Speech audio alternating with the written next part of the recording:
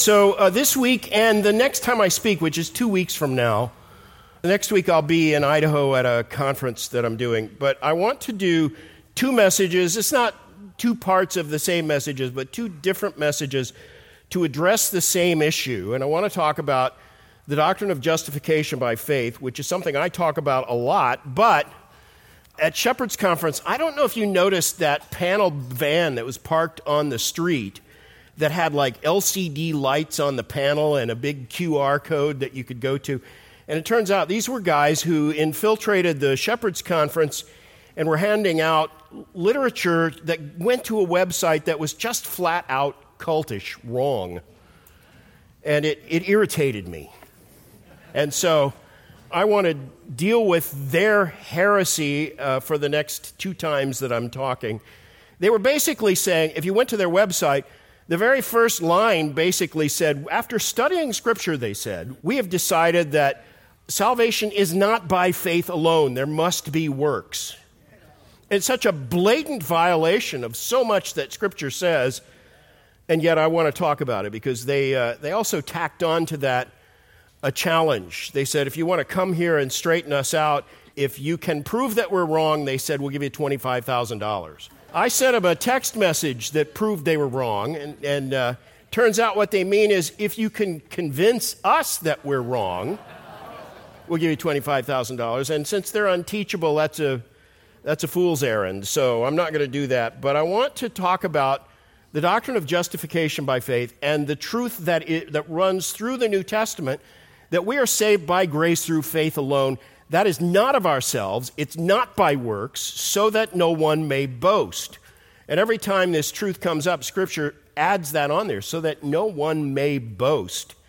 My Shepherd's Conference, I think it was my general session message, I traced, and I didn't know those guys were going to be there, so I wasn't responding to them, but I traced all the places in the New Testament where the stress is put on that truth, that we don't have anything to boast about as saved people. Our salvation is entirely God's work and nothing that we can take credit for. And so I want to sort of unpack that truth and look at it. And I want to start this morning by going to Galatians chapter 2. Galatians 2, I apologize for my occasional coughing if I do, because I've had bronchitis all week. In fact, I was at home most of the week, in bed with a fever. I'm not asking for pity. Just a little understanding, you know. Actually, Darlene cares for me so much that no one needs to pity me. You can pity her if you need to pity somebody. So we'll be looking at Galatians 2:15 through 21. And these are, I believe, the key verses in the whole epistle to the Galatians. These verses encapsulate the heart of Paul's message to that church. Here is where he makes his central point in this whole epistle. Here is the best summary of his answer to the heretics he was writing to confront. And if you misunderstand this little section of Galatians, you will miss the point of the entire epistle. So don't underestimate the importance of this passage. This is the pivotal passage in the book of Galatians. And if you've listened to me very long, you're aware that I often stress that the one key difference between the true worship of the true God and all other forms of false religion, the key difference is this: false religion always focuses on human righteousness. It's always about something we must do to make ourselves acceptable to God. And that's why man-made religion is always prone to multiply rituals and ceremonies and sacraments and pageantry and clerical garb and all the other externals to the exclusion of authentic faith. Human religion is invariably man-centered, works-oriented, self-righteous. And by contrast, authentic worship of the true God is focused on God's work, His grace, His glory. It's not about something we do to make ourselves acceptable to God, but the focus of genuine faith is on what God has already done through Christ to make atonement for our sins. It is not works-oriented. It's grace-oriented. It's not man-centered. It's God-centered. It's not about self-righteousness. It's about Christ's righteousness. So bear in mind the context of this epistle. We studied through it verse by verse several years ago. Some of you weren't even born then, maybe, but I'll give you a quick review. These false teachers, whom we always refer to as the Judaizers, had come into Galatia, which is a region, not a city, but it's a Gentile region. And these guys were from the church in Jerusalem, and they apparently claimed authority as leaders in the Jerusalem church, because Paul refers to them if you're in chapter 2, verse 12, he calls them certain men from James. And that's a reference to James, who was the earthly half-brother of Christ. He plays a prominent role in the dispute with these same heretics in Acts chapter 15. James was a leader and apparently the main spokesperson for the church in Jerusalem. By the way, this is the same James who wrote the epistle that bears his name. This is not the James who was one of the original 12, brother to John. That James, together with John, we know as the Boanerges brothers. They were the sons of Zebedee and Salome. They were fishermen.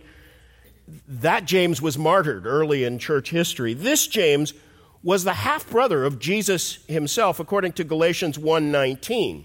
And if you compare John 7, verse 5, which says that Jesus' own brothers didn't believe in him, with Acts chapter 1, verse 14, which places this James and the other brothers of Jesus in the upper room with the disciples in Acts 1, with one accord, they were continually devoting themselves to prayer. So it seems James became a believer when he saw his resurrected brother alive after the crucifixion. And he soon became a leading voice in the church in Jerusalem. And so these Judaizers coming from that congregation in Jerusalem are referred to in Galatians 2:12 as certain men from James, which may simply mean that these heretics falsely claimed that they were delegates of James, but I'm more inclined to think that they probably had really been sent out originally in some official capacity by the Jerusalem church, because James and the leaders in that church weren't aware that these guys would go out and teach heresy. And by the way, if they were indeed sent by James, that would explain why from the beginning to the end of Galatians chapter 2, Paul actually seems a little bit perturbed at the leaders of the church in Jerusalem because they had been so slow to see and respond to the serious danger that was posed by these Judaizing false teachers. If you missed our study of Galatians 2 several years ago, you might want to listen to those messages that go through this chapter, because we talk about why Paul uses such sharp language here in Galatians 2 and why he had this public conflict with Peter and why he recounts the whole incident for us and in inspired scripture to, sort of record it for perpetuity. And he even names Peter by name, and he speaks about some of the other leaders in Jerusalem with language that is frankly less than flattering, because there was a much bigger issue at stake here than the dignity of Peter. The doctrine of these guys was subtle, but it was extremely dangerous, and it undermined the main principle, the central truth of the gospel, and it was an attempt by these Judaizing false teachers to turn Christianity into a self-righteous system of ceremony and rote ritual like the religion of the Pharisees. And as a matter of fact, Acts 15, verse 5, indicates that these false teachers belonged to the sect of the Pharisees, but that they had believed. They'd become Christians, at least nominally. They professed faith in Christianity.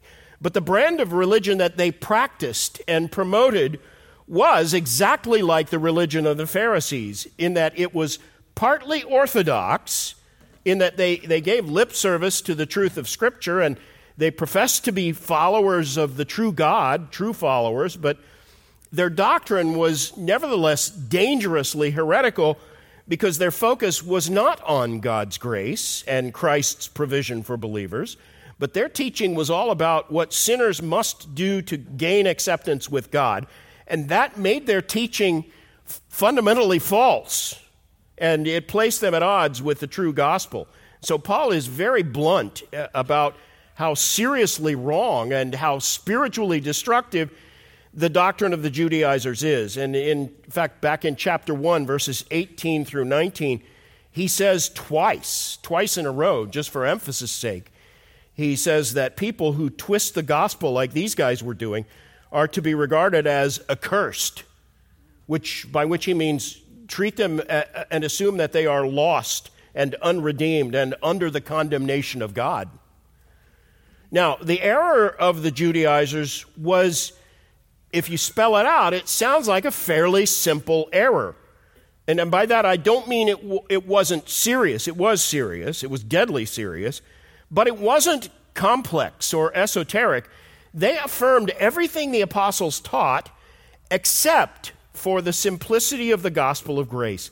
And they insisted that Gentiles who came to Christ needed to be circumcised before they could be saved. That's why we call them Judaizers, because in essence, they were teaching that only Jews could be saved. You had to be Jewish in order to be saved. If you were a Gentile and you wanted to come to Christ, you had to become a proselyte to Judaism first. And by teaching that, they were in effect adding a human work, as a prerequisite for justification. They were teaching a doctrine of justification where something other than faith, or something in addition to faith, was the instrument. And that fatally undermined the truth of the gospel. And Paul saw the problem immediately and clearly, because as the apostle to the Gentiles, Paul was regularly ministering to these Goyim, Gentiles, who had trusted Christ and they had had their lives transformed. These are people who had never participated in any aspect of Old Testament Jewish ceremonies, people who would have been deemed unclean by the standards of Old Testament law. And yet Paul knew and understood very well that Gentiles could be saved without first becoming Jewish, because he had seen the gospel transform so many of these people's lives. And now, get this in mind, Peter understood that truth as well. We know he did, because Peter was the apostle sent by God to deal with Cornelius at Cornelius' conversion, and that was the whole lesson of that episode. Peter had received every kind of evidence that God saves Gentiles through faith alone. Peter had, you remember, received a divine vision along with a direct message from God. He was an eyewitness when Cornelius was filled with the Holy Spirit and miraculously spoke in tongues. And this was a dramatic and deliberate repeat of the miracle of Pentecost, mainly, I think, for Peter's benefit. And in Acts 11, Peter even reports this fact of the Gentiles' conversion back to the church in Jerusalem. And he's kind of quasi-apologetic about it when he reports to this totally Jewish church that God was saving Goyim, Gentiles. He says, Acts 11:17, if God gave to them the same gift as he gave to us also after believing in the Lord Jesus Christ, who was I that I could prevent God's way? And I'm not sure he means to imply that he would have stopped it if he could, but it kind of gives you the feeling, doesn't it, that Peter was a little uncomfortable with this. Who was I that I could stop this? And if you look at the situation sympathetically, you might be able to understand why Peter and all the leaders in the Jerusalem church were slow to recognize the error of the Judaizers. Because this heresy, this idea that you got to become Jewish before you become a believer, that wouldn't be a threat at all. It wouldn't be a direct threat in Jerusalem, because the Jerusalem church was overwhelmingly, if not exclusively, Jewish. So every male member in that congregation had already been circumcised. The doctrine of the Judaizers would have been totally under the radar of the apostles who oversaw the Jerusalem church. So perhaps it's not all that surprising that they missed the dangers inherent in what these false teachers were saying, because they didn't teach this doctrine in Jerusalem. They didn't need to. And it also doesn't surprise me or shock me that elders of the church in Jerusalem, steeped in Jewish traditions all their lives, might have sent these men out as delegates of the Jerusalem church. Because if these guys were former Pharisees, they knew the Old Testament well. They would have been skilled teachers. And if the erroneous parts of their message had never even come out in Jerusalem, the Jerusalem apostles wouldn't necessarily even know how dangerous these guys were. The whole church at Jerusalem probably thought that this little group of former Pharisees would be the ideal group to send on a teaching mission to the Gentiles. But their teaching actually brought havoc to the churches in Asia Minor because it undermined the assurance of the Gentile believers who were there, and it clouded the gospel. The seriousness of this heresy quickly became obvious, and especially obvious even when Peter himself began to separate from the Gentile believers in the Asian church. So that's when Paul steps in and addresses the problem. And you know that he rebuked Peter publicly and forcefully, and he describes that in Galatians 2, verses 11 through 14. Let me read it. But when Cephas, that's Peter, came to Antioch, I opposed him to his face because he stood condemned. For prior to the coming of certain men from James, he used to eat with the Gentiles, but when they came, he began to shrink back and separate himself, fearing the party of the circumcision. And the rest of the Jews joined him in hypocrisy, with the result that even Barnabas was carried away by their hypocrisy. But when I saw that they were not straightforward about the truth of the gospel, I said to Cephas before everyone, if you being a Jew live like the Gentiles and not like the Jews, how is it that you compel Gentiles to live like Jews? And that brings us to our passage this morning. We'll start with the next verse, verse 15. And my aim is to get to the end of this chapter before we quit this morning.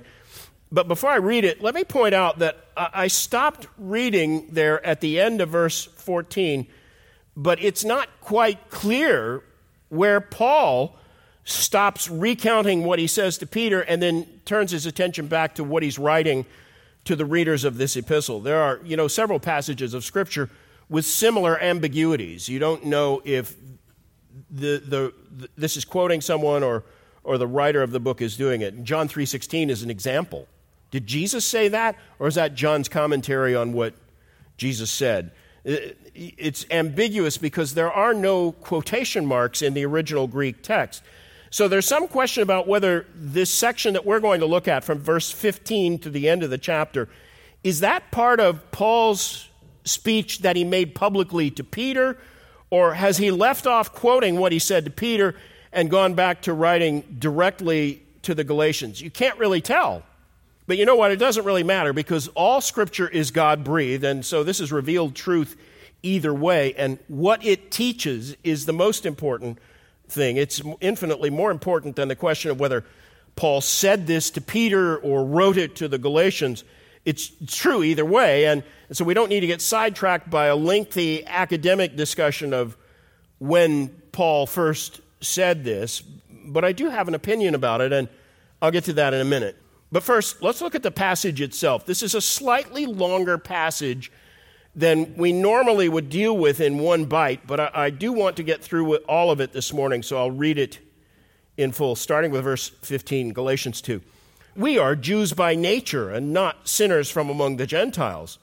Nevertheless, knowing that a man is not justified by the works of the law, but through faith in Jesus Christ, even we have believed in Christ Jesus so that we may be justified by faith in Christ, and not by the works of the law, since by the works of the law no flesh will be justified.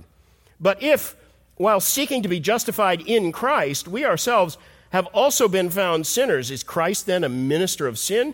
May it never be.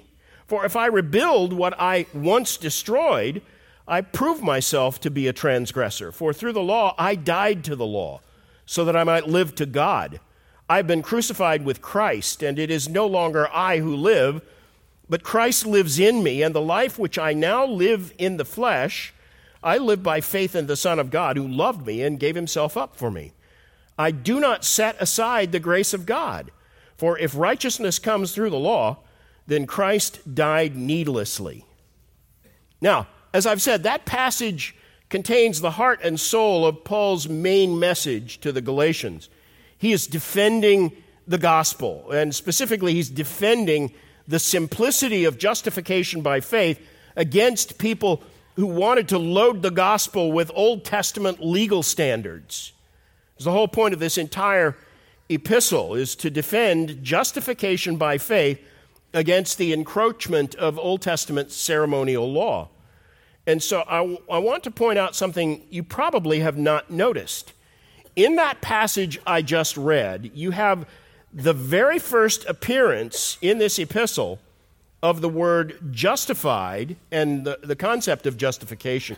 Verse 16, and this is the key verse that we'll focus on mostly. Verse 16, it's the first time that Paul has specifically mentioned justification in this epistle to the Galatians, even though that is the doctrine he's writing to defend. And in that verse 16, he employs the past tense of the verb to justify 3 times in that verse. Now here's a second interesting fact. Verse 16 is also the first mention of faith as the instrument of justification. Back in chapter 1, verse 23, he spoke of the faith, meaning the Christian worldview and religion. But here in verse 16 of chapter 2, this is his first mention of personal faith as the instrument by which sinners lay hold of salvation. And here's another one. Verse 16, also the first use of the word law. He's spoken of circumcision, and he's describing a conflict over the gospel with these false teachers. But verse 16 is the first time he spells out in specific terms what his conflict with the Judaizers is all about. It's a debate about the role of faith and the place of the law with respect to the doctrine of justification. And verse 16 is the key verse of the entire epistle. This is the place where the whole issue comes into focus for the first time: the law and faith and justification. So keep those 3 words in mind. That will make up our entire outline for this morning. And I'll tell you, I'm inclined to think that this whole section is part of Paul's speech that he made to Peter publicly. And in fact, the Legacy Standard Bible has helpfully put quotation marks to show that they agree with me. So I appreciate that. I think this is part of Paul's speech to Peter. He's still recounting what he said when he rebuked Peter in front of everybody. This is the speech he made. And notice, it is a long doctrinal discourse, which is why Paul felt this was important enough to recount publicly this and in great detail, this little conflict with Peter. It's a rebuke with a reason. He is not just blustering at Peter. He's not trying to embarrass Peter. This is didactic, meaning the main aim, the main reason this is here is to teach an important lesson, a doctrinal lesson, proving definitively that Paul's entire conflict with Peter was about doctrine. This wasn't a conflict over personality differences. This is not a dispute about trivial matters. It's not a culture clash. It's not a petty squabble about who's really in charge in the church in Galatia. This is about doctrine, and it's about a vital doctrine that is at the very heart of the gospel. So why do I think this is still Paul speaking publicly to Peter? When I first actually started to study this section, my inclination was to think that Paul left off the record of his rebuke at the end of verse 14, and then he turns back to the Galatians to start writing to them in verse 15. But it doesn't take much thought to see why that's probably not the case. Here's why. The Galatians were predominantly Gentiles, right? That's what this is all about. The Judaizers wanted them to become Jewish.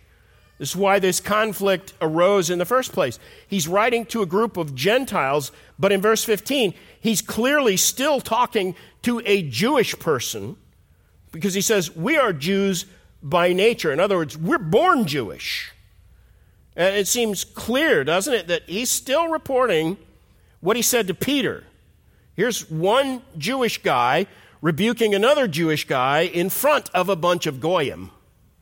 We're Jews by nature and not sinners from among the Gentiles.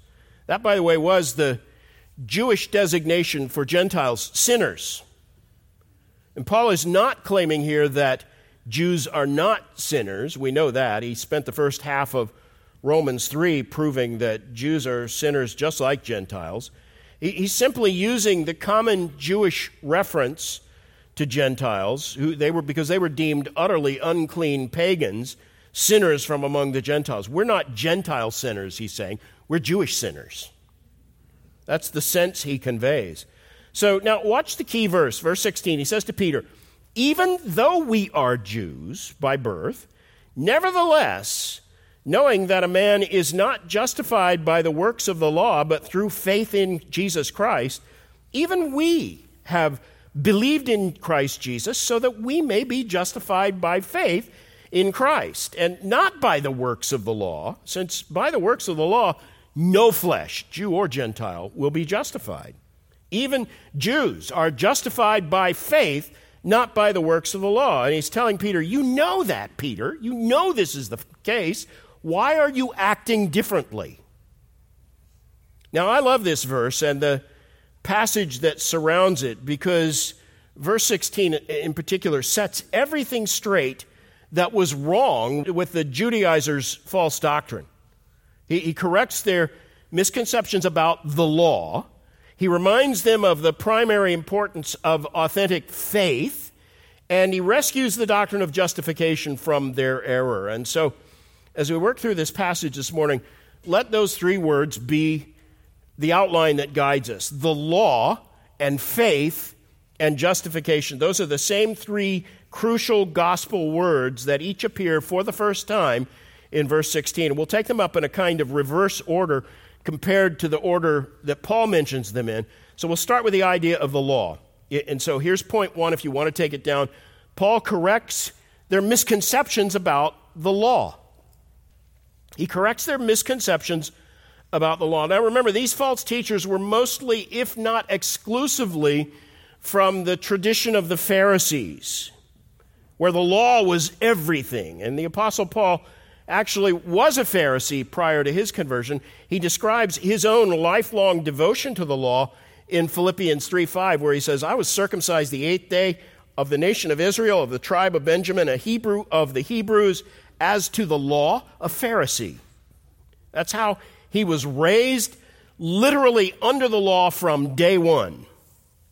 He says day 8, but that's the day he was circumcised. He was actually born under the law. Luke records Paul's testimony before the Sanhedrin in Acts 23, verse 6. And there Paul says, brothers, I am a Pharisee and the son of Pharisees.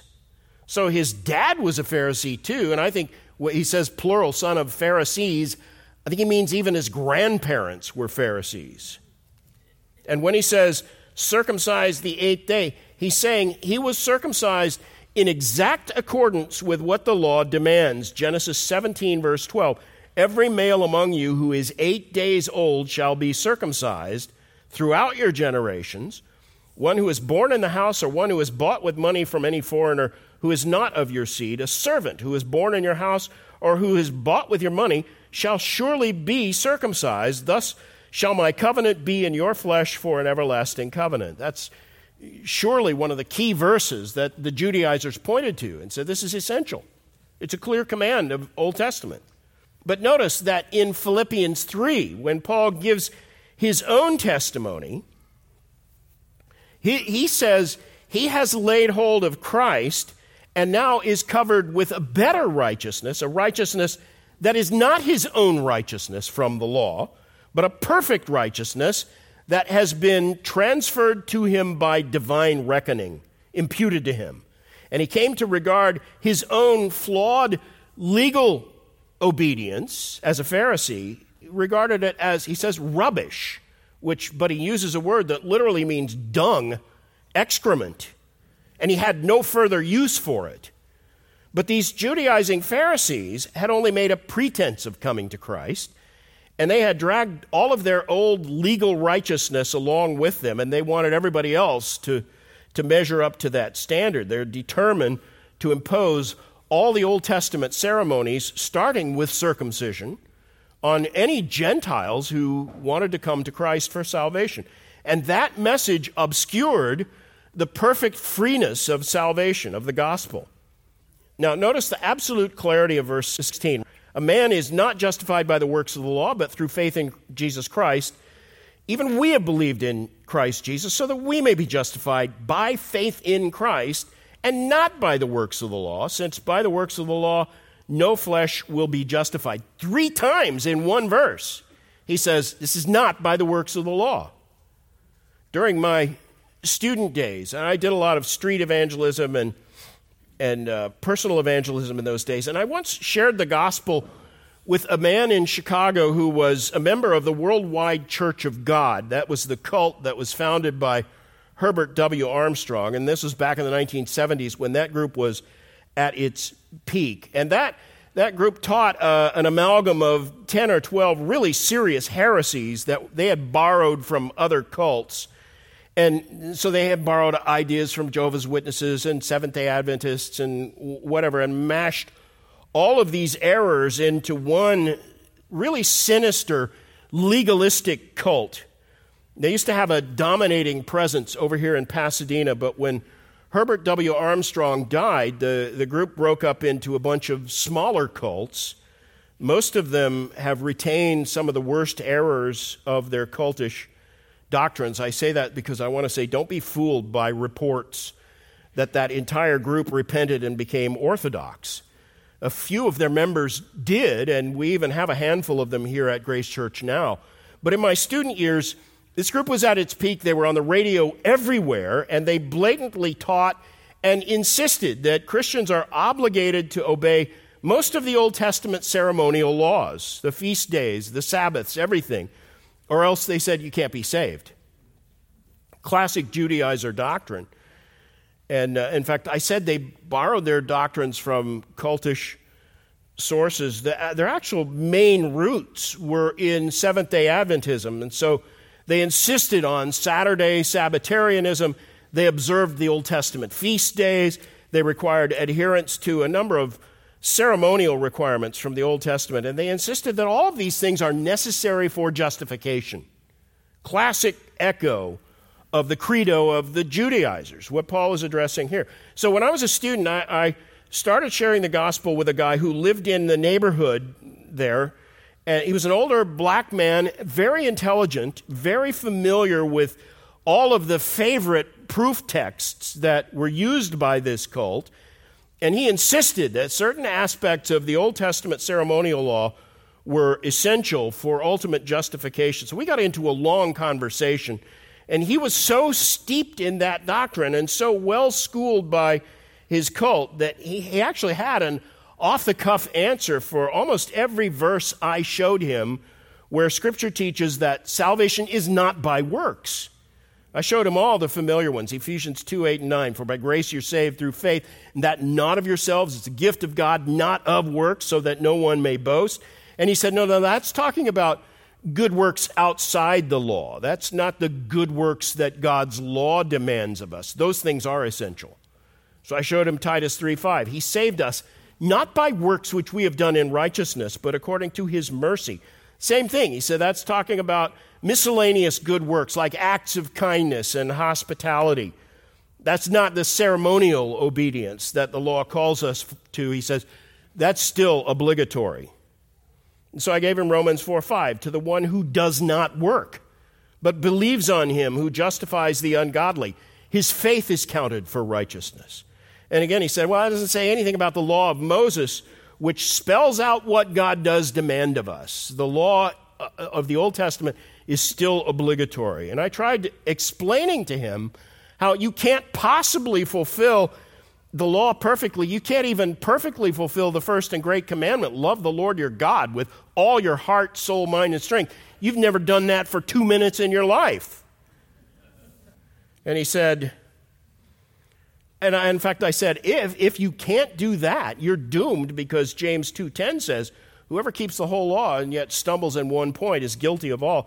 And he said, yeah, that's true, but we can be forgiven for our sins as long as we keep trying to obey the law.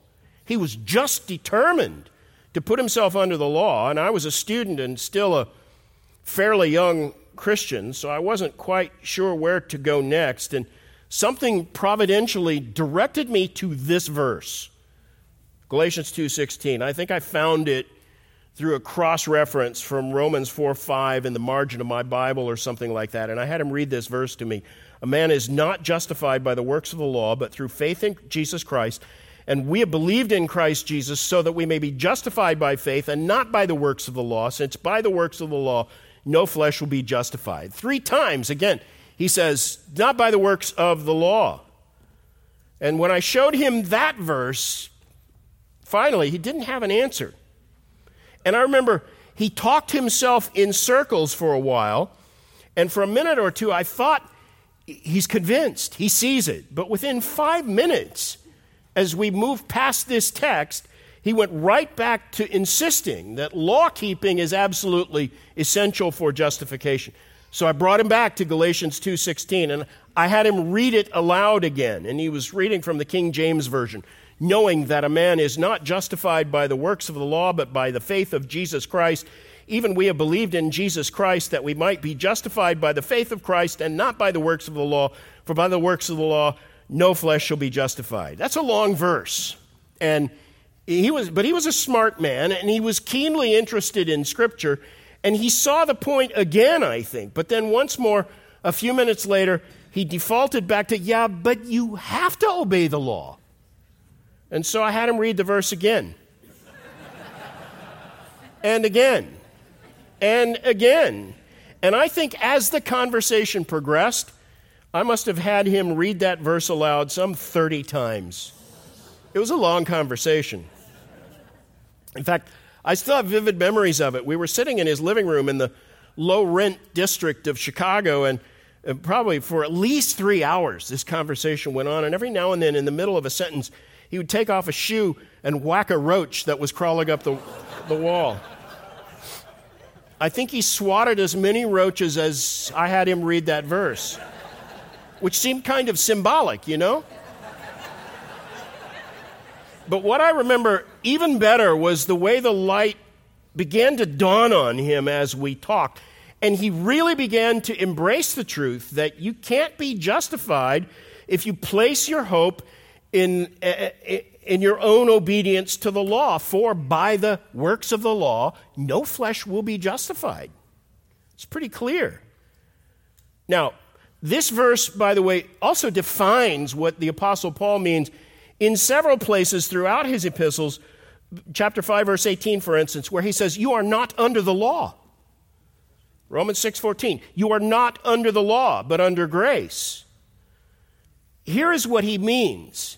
You are not under the law for your justification. You're not dependent on the quality of your own legal obedience to determine your eternal destiny, because if you were, you'd be doomed. You can't obey the law perfectly. You're justified apart from having to bring your own legal obedience into the equation. That's what it means to be not under the law. A lot of people get really confused by this. I'm not under the law. They imagine that means the moral principles of the law have no further application to Christians, as if the Ten Commandments now have no authority to command our behavior. That is not what this means. We're not free to live as if we despised the moral standard that is set forth in the law. But what it means is we're not under the law as a means of justification. I know I've stressed that many times over the years, but I don't apologize for the repetition. This is a vital truth. The law still gives us guidance as to what righteousness is. And if you want to pursue righteousness, you're going to have to pay attention to the law and what it commands. But don't trust in your own obedience as grounds for your justification, because it's not. And that principle is anchored in the truth of this verse. You are not under the law as a requirement for justification, because by the works of the law, no flesh will be justified. This also means that we are free from the ceremonial aspects of the Old Testament law. Those things in the Old Testament that were required ceremonially, that foreshadowed Christ, those things have no further relevance. Because when you have the real thing, you don't need the symbol that foreshadowed it. That's the point Paul makes in Colossians chapter 2. It's the whole point of the book of Hebrews as well. Since Christ has come, all of the priestly and ceremonial aspects of Old Testament law have been abolished, the sacrifices and ceremonies, because they have no further relevance. You don't need symbolic animal sacrifices when once for all real efficacious atonement has already been made for sin. And you don't need a priesthood now because there is one mediator between God and men, the man Christ Jesus. So we're not under the law in that sense either. We're not obliged to follow all the ceremonial aspects that are spelled out for the Jewish nation. And I think that's what Paul is referring to in verse 18, where he says, "For if I rebuild what I've once destroyed, I prove myself to be a transgressor." He's saying, if you reconstruct the ceremonial law and try to establish a relationship with ceremonies and ordinances that were merely symbolic of Christ and his work, so now you're following the symbols when you have the reality, the fulfillment before you, that's the worst kind of transgression because, in effect, it tramples underfoot the work of Christ, which is exactly what Hebrews 10:29 says.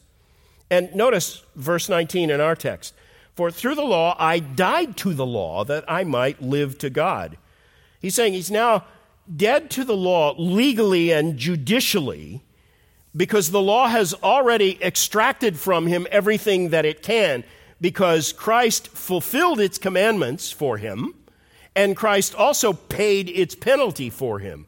So he owes nothing more to the law other than as a guideline for his pursuit of true righteousness. The law can't extract any more from him because Christ died in his place. And verse 20, "I've been crucified with Christ." This is the principle of substitution, substitutionary atonement.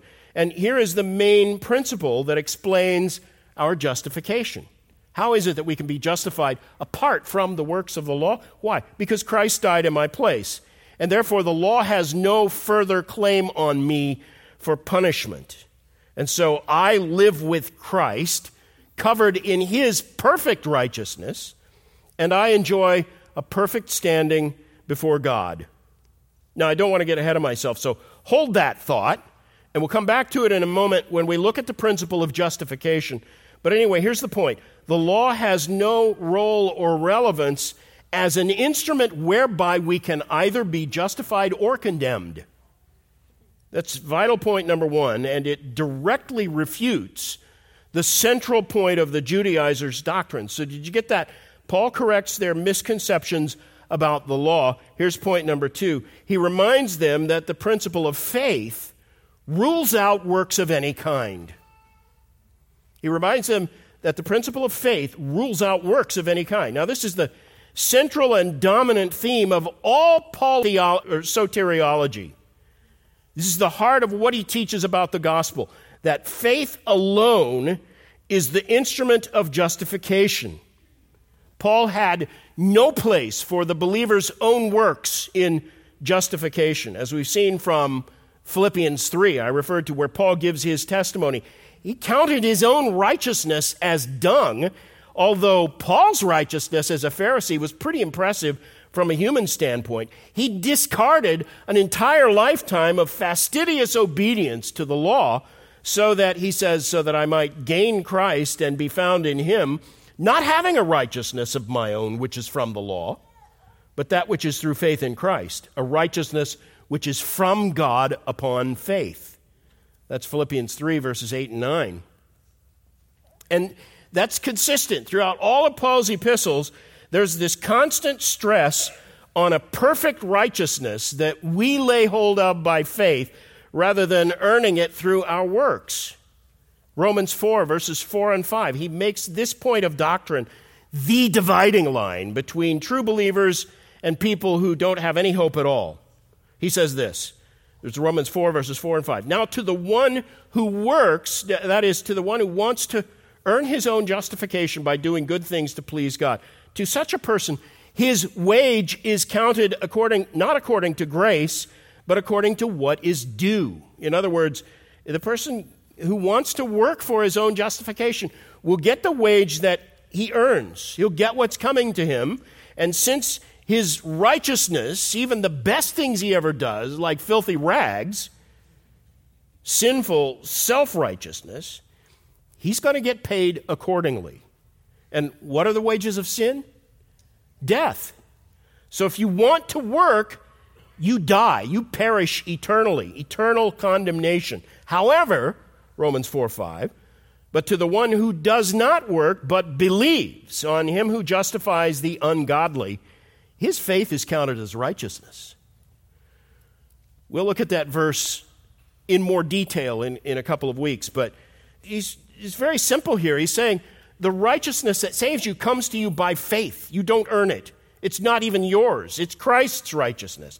And this was always the idea at the heart of Paul's gospel, and it was precisely the truth that the Judaizers' doctrine undermined. Now, what kind of faith does Paul have in mind here? Some have argued that he's actually talking about the faithfulness of Christ, Christ's faith. Look at the middle of verse 16. He says, we are justified through faith in Jesus Christ. And then in the very next phrase, he repeats the idea, we have believed in Christ Jesus so that we may be justified by faith in Christ. But in the King James Version, it famously says, we are justified by the faith of Christ, as if it means Christ's own faith.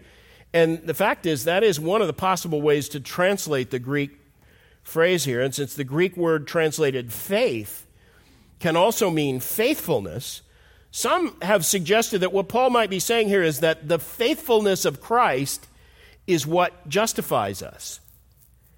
Now, that's certainly true, that Christ's faithfulness procured our salvation, but I don't think that is what Paul is saying here. In fact, I think the clear sense of the Greek text is emphatically explained by the expression that comes in the middle of the verse, we have believed in Jesus Christ. He's talking about our faith in Christ, and so that is how this verse is translated in most of the modern versions. Paul is teaching here as emphatically as possible that our faith as believers is the sole instrument by which we lay hold of that righteousness that justifies us. There are no legal prerequisites. There are no ceremonial observances involved in this, no rituals, no external protocols can earn any part of our justification. We have believed in Christ, he says, and like the thief on the cross, we are instantly justified before we're baptized without any requirement of circumcision, without having to walk an aisle or sign a card or recite a prayer or any of the other things that people tend to make requirements in order to be saved. Faith alone, sola fide. That's the principle Paul is defending here. And as my former cultist friend in Chicago came to understand, there is no other way to explain the sense of verse 16. That's why this is the key verse of the whole epistle. And so Paul corrects their misconceptions about the law. He reminds them that the principle of faith rules out works of any kind. And now finally, he corrects their error with regard to justification. And now we come back to the issue of justification. Those of you who've been in Grace Life for any length of time are well familiar with this doctrine, because this is probably my very favorite of all the truths in Scripture, because it is the very heart of the gospel. And the proper focus of it is always Christ. What I mean by this is a proper understanding of justification always points us to Christ and urges us to fix our faith and our hope and our love and all of our desires on Him. And the primary lesson is that salvation is found in Christ alone. He has already provided for us everything we need to please God. Salvation is therefore free and full of grace. We don't do anything to earn it, and nor should we even think in those terms. Verse 21, I do not set aside the grace of God, for if righteousness comes through the law, then Christ died needlessly. That's why this is my favorite doctrine. Now you say, is all that in this text? Yes, it certainly is. It's wrapped up in the meaning of the verb justified, which comes from a Greek word that's borrowed directly from the law courts. It's legal terminology. And it speaks of a declaration of divine righteousness. It's a verdict, justification. It's a divine decree. Justification is not a process we go through. It's not something I have to do. It's not something I even could do for myself to justify myself. Justification is a verdict that God pronounces on all who believe the instant they believe. You don't feel it happen. It doesn't happen inside you. It doesn't even happen in your vicinity. It takes place in the throne room of God when God pronounces you righteous and accepts you for Christ's sake. He accepts you because of what Christ has done for you, not because of anything you've done for him. And all of that is the very truth that Paul is laboring to make crystal clear in this passage. And on any normal reading of the passage, frankly, it is crystal clear. There's been an influential movement in New Testament scholarship recently that has gained quite a bit of traction over the past 3 decades, led by a few scholars, respected scholars, who are telling us, I think unnecessarily respected scholars, because they're telling us what we need to do is reinterpret all of Galatians and all of Paul's epistles in a totally novel sense that nobody ever saw before, a whole new light. You've probably heard me refer to this movement before. It's usually known as the New Perspective on Paul. I've done a couple of critiques of the movement in various conferences here and also in England. And if you're interested in pursuing it further, you can download recordings of those seminars from the Grace Life Pulpit website. But here's a short word of caution to be on guard with regard to anyone who comes with a new perspective on Paul. If you hang around any length of time in the realm of evangelical academia, you are going to encounter well-meaning people who think that this is a novel approach to reading the Apostle Paul that's very exciting and full of potential and new insight. Don't be fooled by that. In fact, a word of caution. The New Perspective on Paul poses some of the very same dangers that Paul was writing about here in Galatians. And in fact, at the top of my list of complaints about the movement is this: the New Perspective undermines a clear and proper understanding of the doctrine of justification by faith. Inevitably, it does.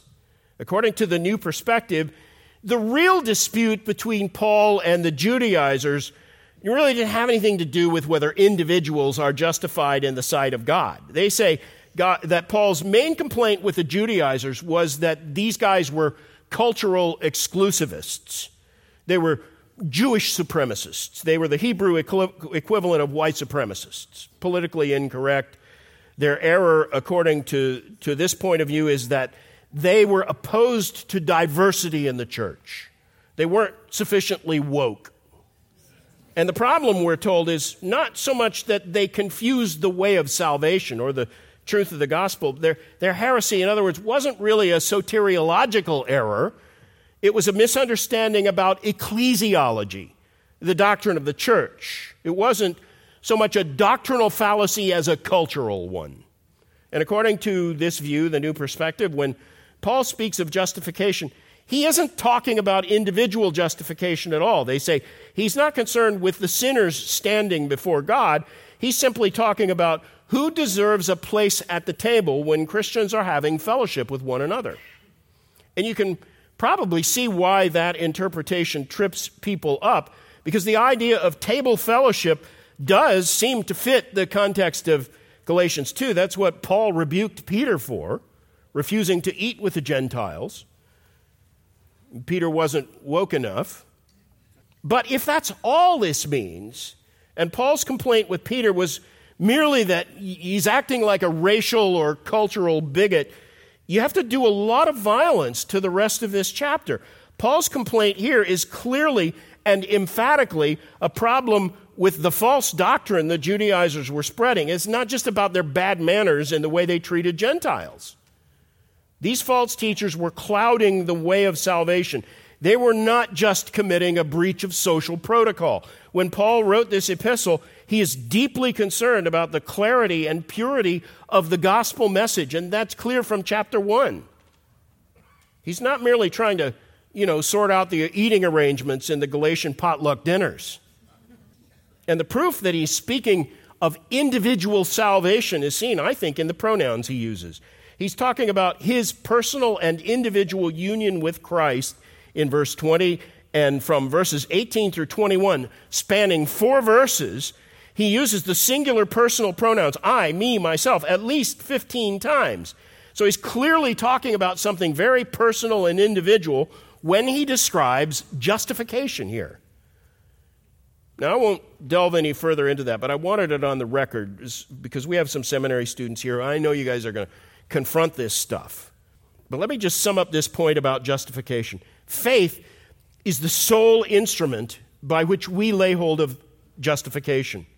Christ is the object of our faith, verse 16, and he is the one who has set aside the demands of the law for us. And of course, he did that by fulfilling the law on our behalf. And Paul is going to demonstrate that a little bit later in this epistle to the Galatians. In fact, that's the reason Galatians 4:4, that famous verse, says Jesus was born under the law. He fulfilled the whole law perfectly, and he did that on our behalf. And then he also bore the penalty of our sin, verse 20. He loved me and gave himself up for me. And he did all of that in order to release us from any and every claim that the law might ever have against us. And that kind of legal substitution is possible because of our spiritual union with Christ. Verse 20, we are in him, and now he lives in us. His death counts as ours. Our life is hid in him, and we stand before God fully justified, not because of anything we do, but because of what Christ did for us. And all of that, Paul says, is jeopardized by anyone who would teach that circumcision is a necessary prerequisite for salvation, because that put the sinner's work into the formula where only Christ's work properly belongs. And that's why the heresy of the Judaizers was so dangerous. It tore the heart out of the gospel. And can I share an honest concern with you? I think there are many similar threats to the gospel floating around today. That big panel truck with the bright lights during Shepherd's Conference is only one manifestation of that. But it's the same approach as these Judaizers. It's the same attack that false teachers almost always wage against the gospel. Like the Judaizers' heresy, it seems subtle. They'll agree with a whole lot of orthodox ideas. And in fact, these errors are spread by men who many in the church think are good and godly teachers. But to whatever degree this kind of teaching obscures the perfect freedom of divine grace and takes the focus off of what Christ has done for our salvation, it is to that degree a dangerous and potentially damnable doctrine. The sad thing is that too many in the church today are ignorant of sound doctrine. They're not discerning enough or cautious enough to believe that, such a benign sounding doctrine, how can that pose such serious dangers? Look, even the Apostle Peter fell into that trap, at least temporarily. So it's a good reminder for all of us to be on guard and to study to show ourselves approved unto God, workmen who divide the word of God rightly and don't need to be ashamed.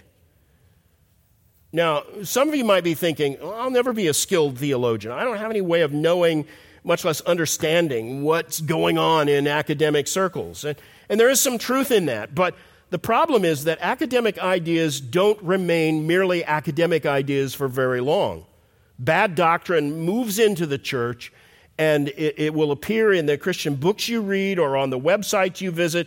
And even if you're never any kind of expert, you need to remain diligent and be like the Bereans. Get to know the gospel better than you know it now.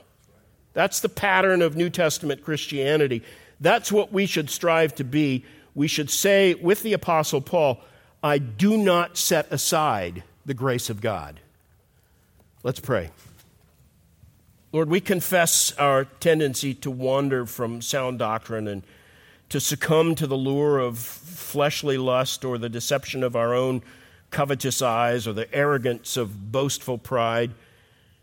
We admit we're too unsteady and too easily moved off the very foundations of our faith. So give us a clear understanding of how we are justified so that we might glorify Christ and exemplify his grace and be fit messengers of his gospel here in this fallen world. Free us from our earthbound obsessions, cleanse us from our secret faults, and may the knowledge that we are justified motivate us to follow Christ more faithfully, we pray in his name. Amen.